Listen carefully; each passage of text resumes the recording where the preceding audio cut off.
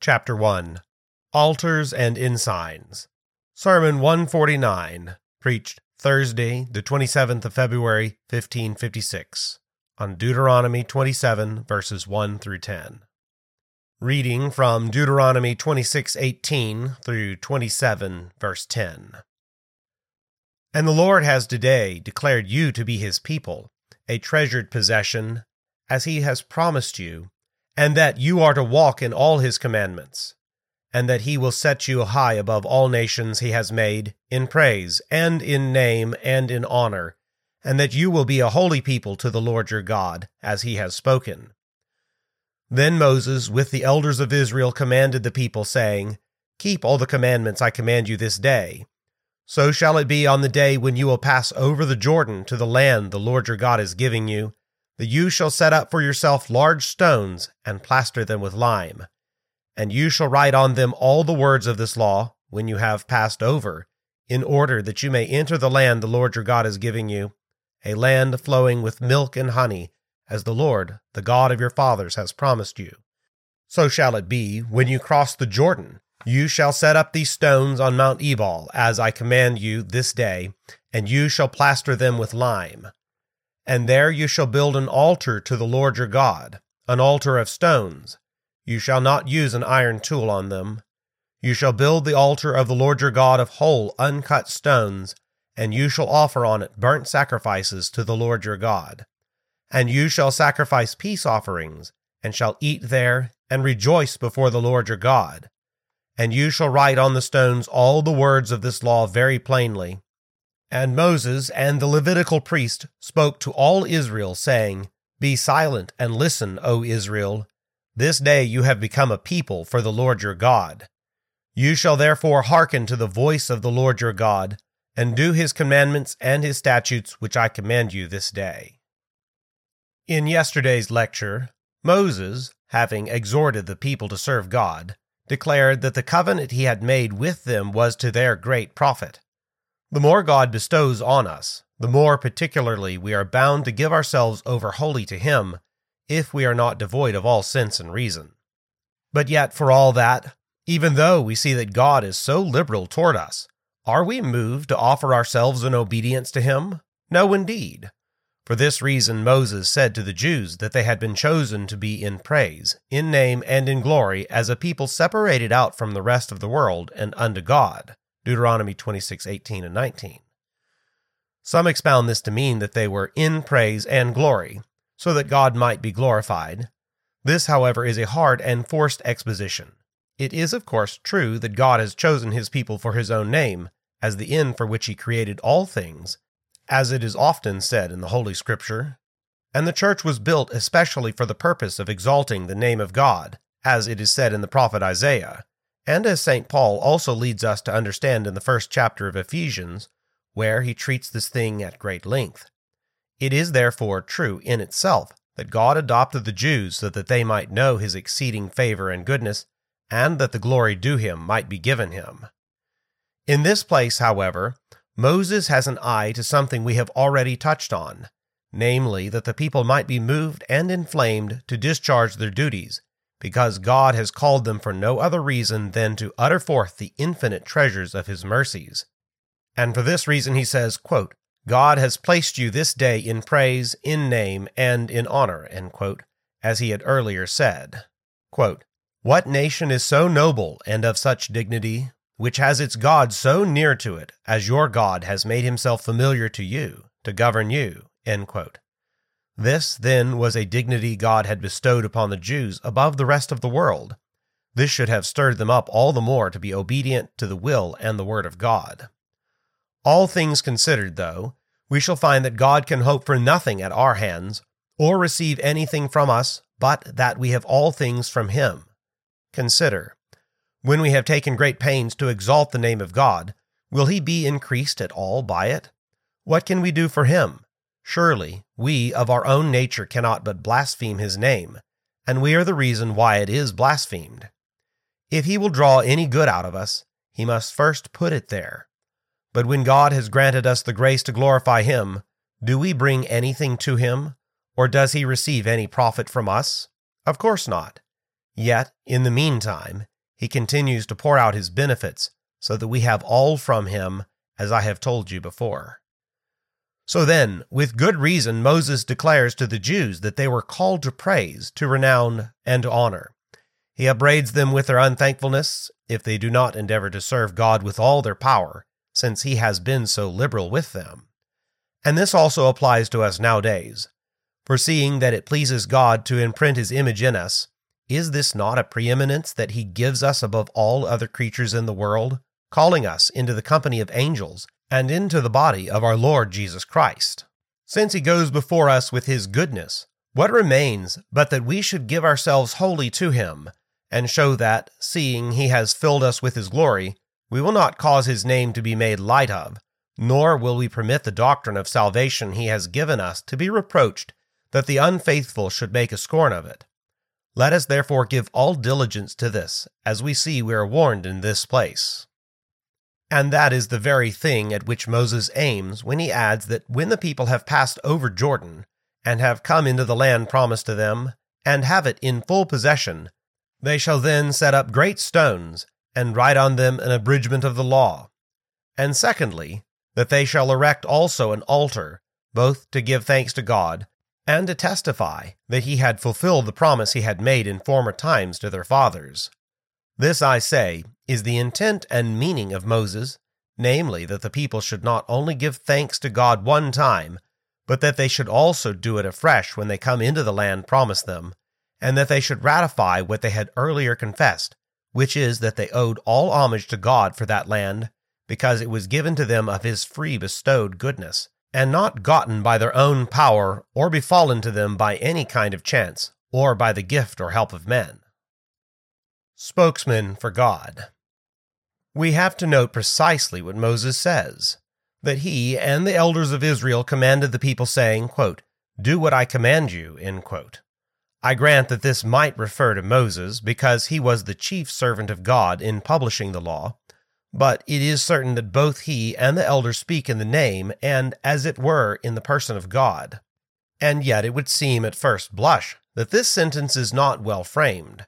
Moses and the elders say to the people, "Do what I command you," the subject of the sentence being singular rather than plural. As I've mentioned before, however, it was needful that the Jews should be taught that these things proceed not from men, but from God, who spoke through their mouths. We see then that Moses and the elders are not coming here in their own persons as attributing anything to their own worthiness, nor do they attempt to stand on their own ground to charge the people with any laws, but they stand as the instruments of God to set forth faithfully whatever is committed to them. Now, if Moses, who was preeminent among all the prophets as we shall see, nevertheless restrained himself with such modesty that he would not usurp to himself the authority to speak in his own name, what shall we say of those who govern the church nowadays? Do they claim to exceed Moses? Let us note, then, that pastors are not appointed to set forth whatsoever doctrine seems good to themselves, or to bring men's souls into subjection and bondage to them, or to make laws and articles of faith at their own pleasure, but rather only to bring about the rule of God, that his word may be hearkened to. Let that be noted for one point. We see, then, that all the traditions of men existing nowadays in popedom, in the place of the pure word of God, are but vain things. They must all be beaten down, and the true government of God must be established again in his church. And that government is that men hearken to him, that they submit themselves to him, that both great and small receive what is delivered in his name, and that men go no further. Let this be well noted. But at the same time, we must also note that when those who are appointed ministers of the Word of God perform their office faithfully, then they may speak with masterly authority.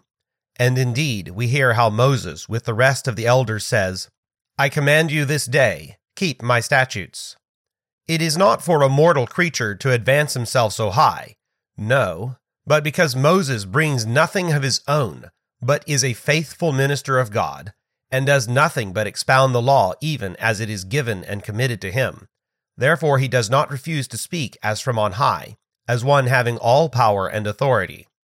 Therefore, when we bring nothing but the pure doctrine of God, without falsifying it, without adding anything to it of our own, then we may bring into captivity all the loftiness of men, as St. Paul says in 2 Corinthians 10:4 and 5, so that no man can exempt himself from the doctrine set forth to him, but even those who are the greatest must submit themselves to it.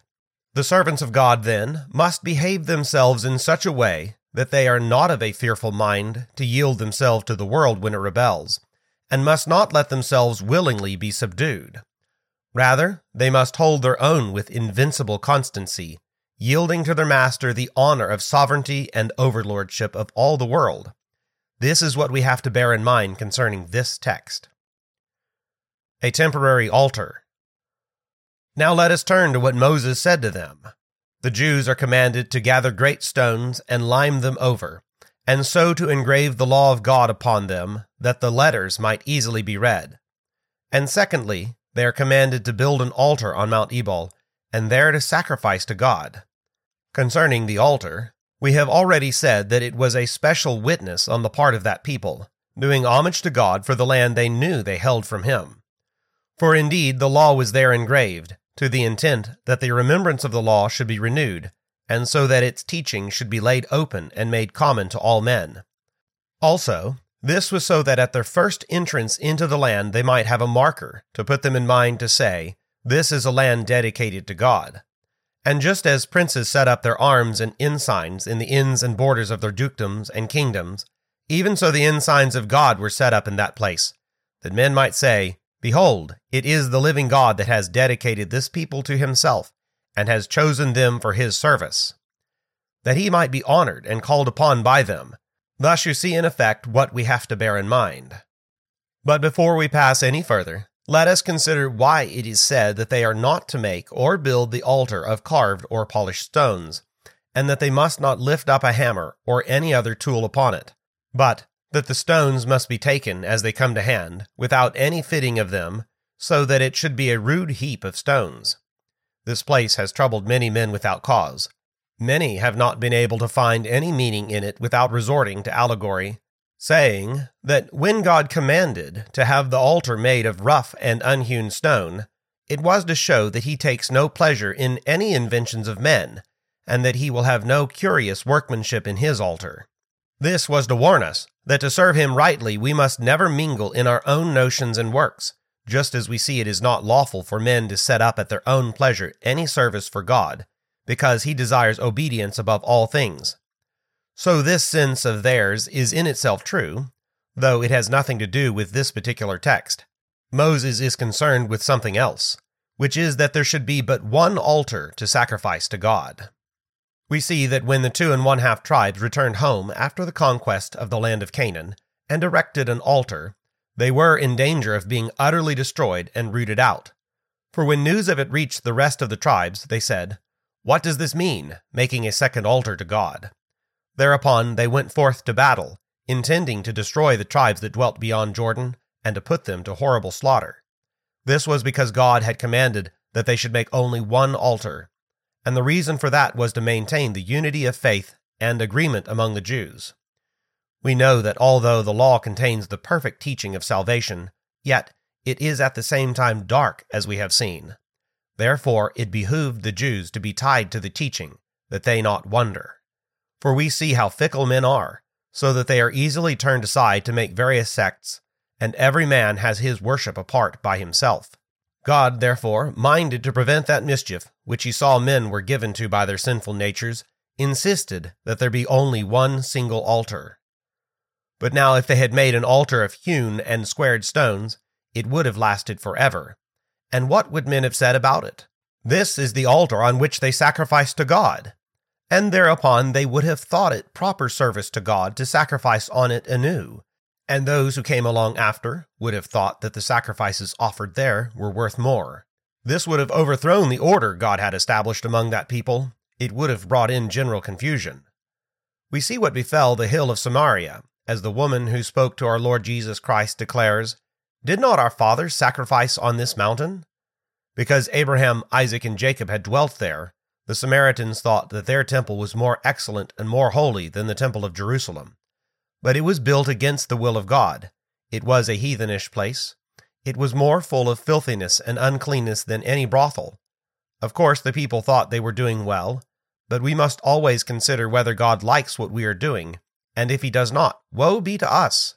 So then, because men always seem without reason to follow the examples they hear of, it was requisite that there should be no altars made of polished stones, for they would have remained in place, and there would have been sacrifices offered on them.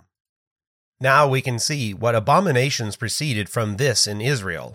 Jeroboam, intending to maintain his estate, erected an altar in Bethel, and wanted God to be worshipped there, and sacrifices to be made to him there. He said to the people, "Behold, we sacrifice to God, who brought us out of the land of Egypt." He protested that he was not serving idols, but he actually was serving them. He certainly was, for it was God's will to have his temple built in Jerusalem, where it was.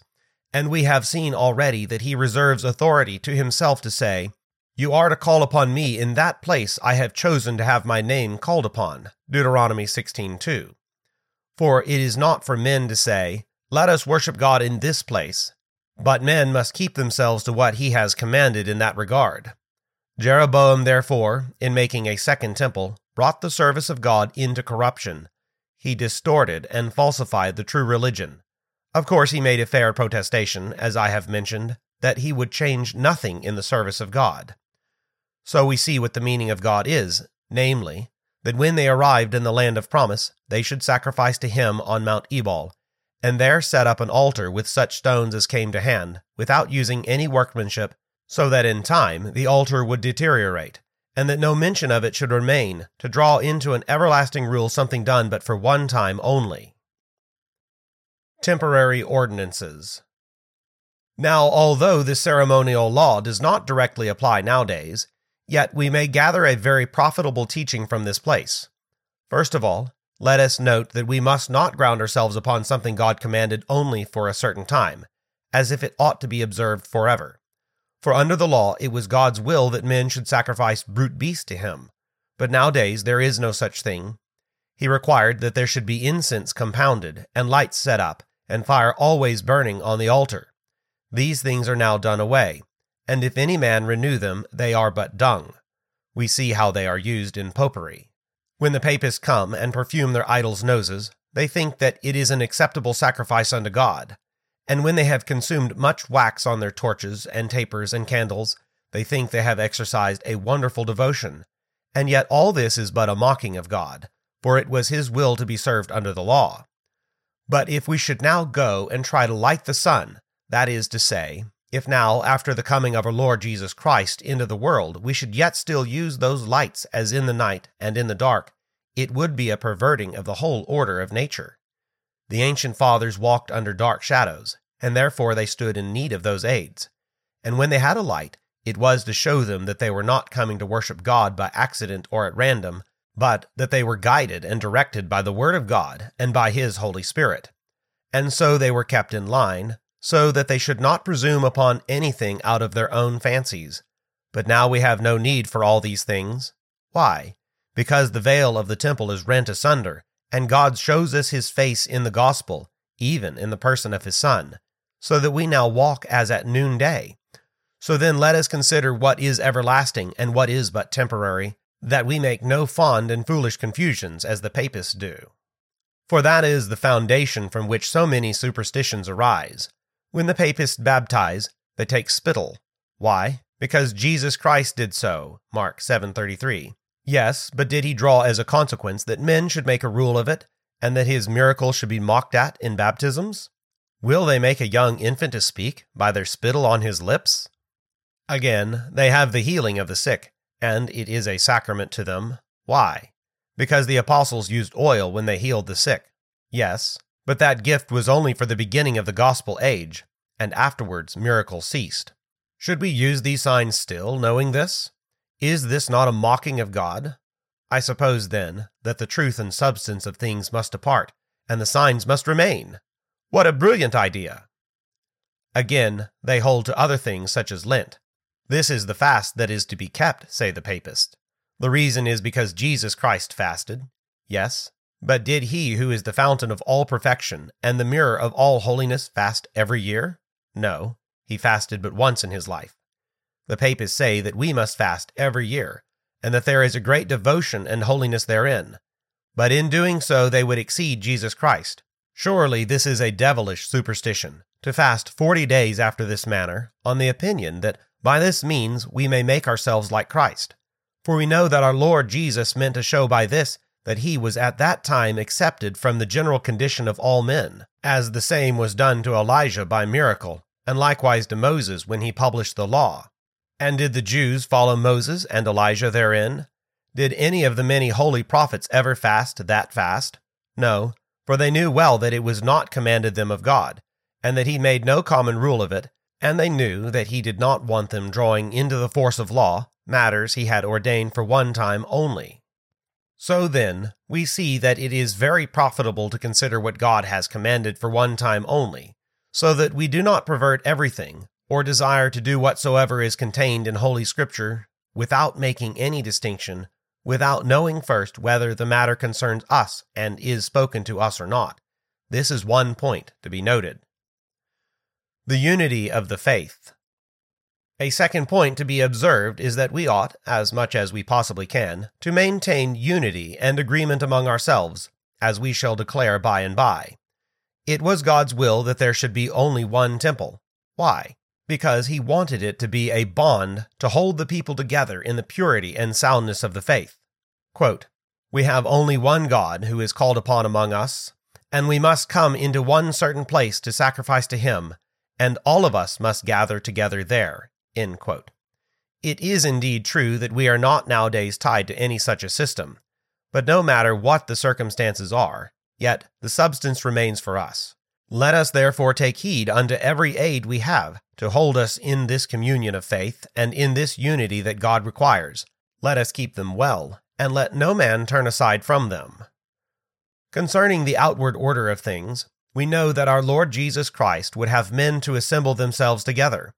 I grant that we are not bound all to be in one place, and men also preach in various churches in one town. Why? Because the whole world cannot be present to hear one sermon. Yet for all that, because of our slowness, we are so bound that we must gather ourselves together in the name of God. He who wants to stay at home, despising the common order, and says, "I can read at home and edify myself sufficiently there," that man breaks asunder the unity of the faith and tears in pieces the body of our Lord Jesus Christ with all his strength. We know that baptism was ordained to serve as a common seal that we are the church of God, and are governed by his Spirit. Now, if every man wants to have his baptism performed separately, what a wicked disorder that would be! The Holy Supper of the Lord is also distributed as a common food, so that we should all communicate of it. We are warned by it that we are one body, and as one loaf is made of many grains of wheat, which are so mingled together that they make but one substance, even so ought we to be knit together, if we want to be counted as the children of God. Therefore, if every man wants to have his own separate, private supper, is this not a withdrawing of themselves from the community and brotherhood that Jesus Christ would have us to keep? In popery, every man must have his altar and his chapel. Indeed, they were of the opinion that God was much bound to them for so doing. There should have been one communion table. I shall not go on to point out that they have turned the communion table into an altar to sacrifice upon, which thing in itself is a devilish abomination. But in the meantime, although they retain the terminology, yet they will not have a common table for all the church. For every man thrusts himself in saying, "Oh, I will have a chapel, and there I will have my devotions by myself." When men have come to this point, it is a horrible wasting of the church of God, and the building of so many altars has been the cause of the creation of so many sects and divisions. Even if the papists had placed no idols in their churches, and even if they did not have such a number of superstitions and idolatries as we see they have, yet, in doing this one thing, they have broken the unity Christ has solemnly set among his members, and in the whole church. What must we do then? Let us endeavor to keep ourselves in brotherly agreement, and under the signs and tokens God has given us, and let us continue in them, and make use of all those means he has given us to serve to that end. That is the teaching we have to gather from this place. Duty of praise. Let us now return to what we have said in the beginning, which is that God has required of his people a solemn acknowledgment of how much they were bound to him. We are therefore exhorted to acknowledge the benefits of God, and to occupy ourselves therein, so that we never forget them. The people had already given thanks to God after they had come out of Egypt in the wilderness, where they sacrificed continually to him. But all the same, after they passed over Jordan, they were to begin to give thanks again. Why? Because men tend always to discharge their duties to God by halves, and they soon forget them altogether, and no longer think about what they owe God. This is the reason why they are required to be occupied continually in God's service. So then, let us note well that during the entirety of our lives, we are to devote our whole endeavor to magnify and set forth the name of God. For although we are not lodged in this land of Canaan, yet the favor of God ought to be esteemed as highly by us, and indeed more so, than any earthly inheritance that was given to the children of Israel.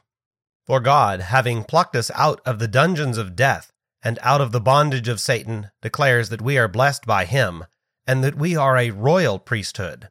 Who among us can discharge himself in magnifying so great and so inestimable a goodness of God? So then, because we are slow and slack to give that glory to God which he is due, and because when we have once done it, we think it enough and we are loath to do it again, let us bear in mind the lesson taught us here, which is that just as God increases his gifts to us, and just as he confirms and ratifies them, so we on our part ought to be so much the more moved and stirred up to yield him praise, declaring thereby how much we are bound to him, and protesting that we are wholly his, and that we will dedicate our whole life to him. This, I say, is what we have to bear in mind concerning this passage, where mention is made of sacrificing to God.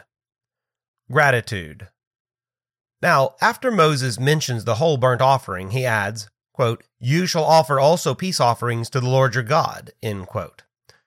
Earlier on in the books of Moses, we are told that the peace offering served for thanksgiving, so that if God delivered his people, if he gave them any victory against their enemies, if he delivered them from famine or any other calamity, they sacrificed in witness that this benefit deserved not to be forgotten. We see then that Moses aims wholly at something we have already declared, namely that the people should make an acknowledgement of this benefit to God after they came into the land of Canaan. And when Moses says that it is a land flowing with milk and honey, it is, as we have already seen heretofore, for the purpose of stirring up the people to give glory to God when they see that the land is so fertile and that God has shown himself so liberal towards them. We know that at this present time it is not so fruitful a land, nor was it so fertile before their coming to it, and this is a wonderful thing. And yet notwithstanding, the wicked have taken occasion from this to blaspheme, so that wicked heretic, who was punished here, mocked both Moses and the prophets, saying that when they praised the land of Canaan, they were but setting out a fable. This man shows himself, as do all despisers of God, and such enraged persons as are possessed by Satan, to scorn God's benefits, which men may see with their eyes. Nor did he consider that God expressly threatened to salt that land, Psalm 107:34, which is to say, to make it barren, so that at this present day men see it desolate and waste, and he maintained his false opinion despite the fact that the matter was explained to him. At any rate, it is a dreadful thing to behold the condition of that country at the present time, in comparison with what it is known to have been like previously. The meaning of this is said in the Psalms 107:37, is that when it pleases God to bless a land with fruitfulness, it will be fat and full of all manner of fruits, and contrawise, when he lifts up his hand to make it barren, it will be totally withered. We see this to be true in the land of Canaan.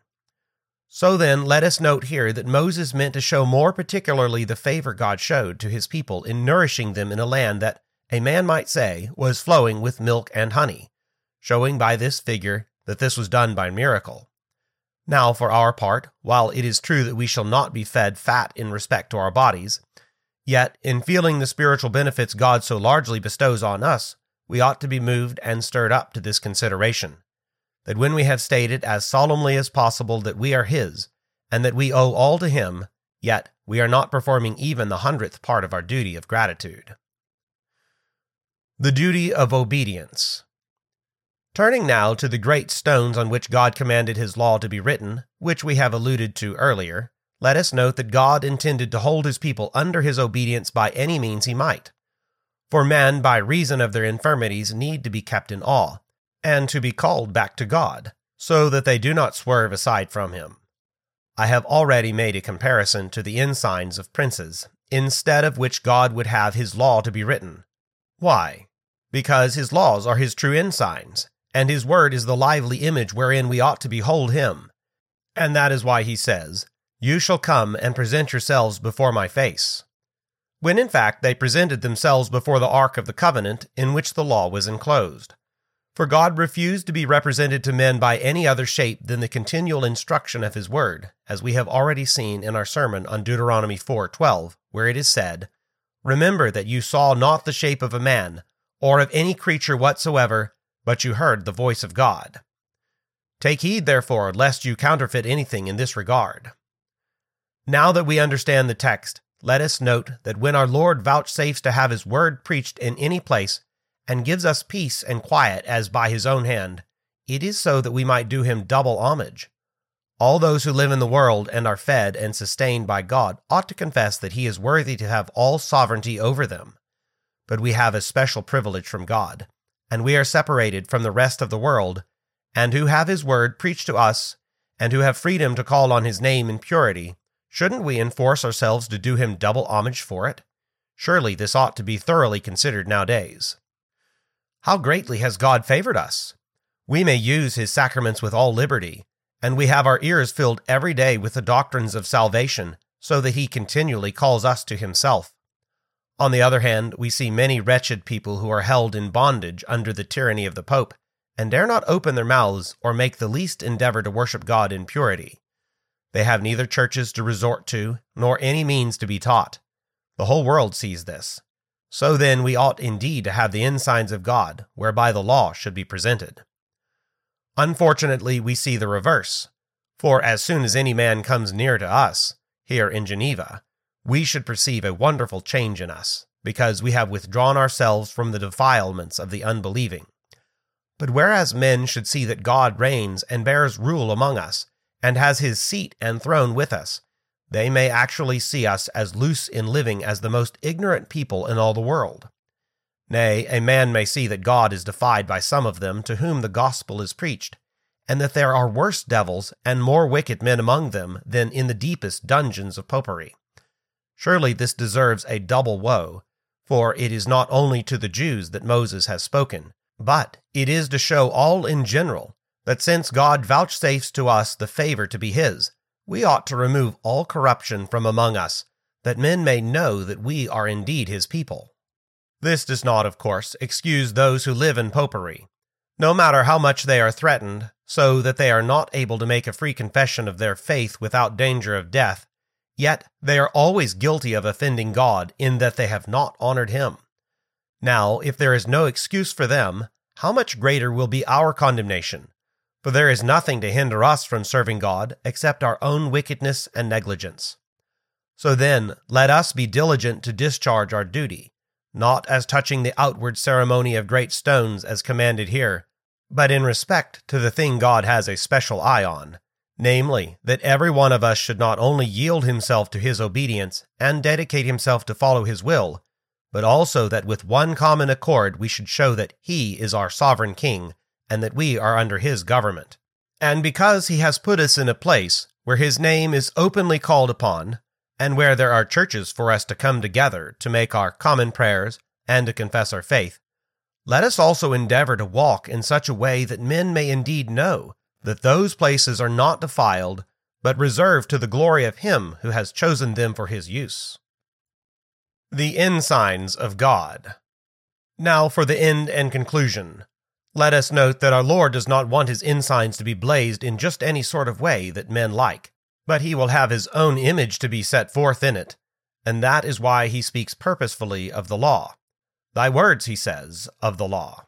The papists have chapels, crosses, and bright paintings, and they think that God is represented by them, but God has no liking for those things. We must return to the Word, which is the means by which God opens himself to us, and he will be known by it. Let men therefore content themselves simply therewith. Now concerning the injunction, let those words be well engraved. Hereby we are taught that God did not give his law for a few people, but meant that it should be a common teaching to all, both great and small, even to the most simple-minded, and that all should be instructed by it. And if this was the case in the time of the law, by greater reason it ought nowadays to be in force among us who live in the new covenant. For it is said that the gospel is to be preached to all creatures. God will not allow his teachings to be locked up, so that none but the clergy should thrust their nose into it. But he wants all to be his scholars, and the law to be written so that every man may read it. Why? So that all men should receive instruction from it. Let none, therefore, exempt themselves from the reading of it, as we see many do, saying, "Oh, I am no clerk. I never went to school. Reading does not pertain to my occupation."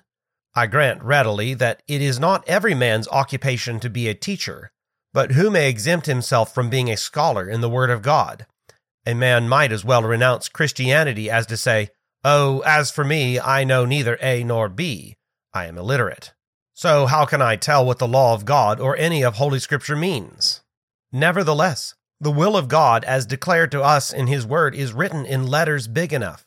And although nowadays we have no heap of stones set up for the law of God to be written and engraved upon, yet notwithstanding our Lord meant to show in this symbolism that when he delivered his word, it was so that we should be taught and ordered by it, and that the teaching thereof should be common to all. And truly, we have no less need to nourish our souls with the word of God than we have to sustain our bodies with bread and other daily food. Seeing that this is so, let every one of us labor in the way, and let us be attentive to hearken to our God when he speaks to us by the mouth of the minister. And when we have his holy scripture, let every man endeavor to be taught by it. Those who have no skills to read themselves, let them hear it read, that we may show that since our Lord speaks to us, we are ready to receive whatever he says, and desire nothing else except to profit under him in such a way that his word is not only engraved in stone and lime, but also imprinted on our hearts, so that in our whole life we seek to follow it, and give ourselves wholly to it. Prayer.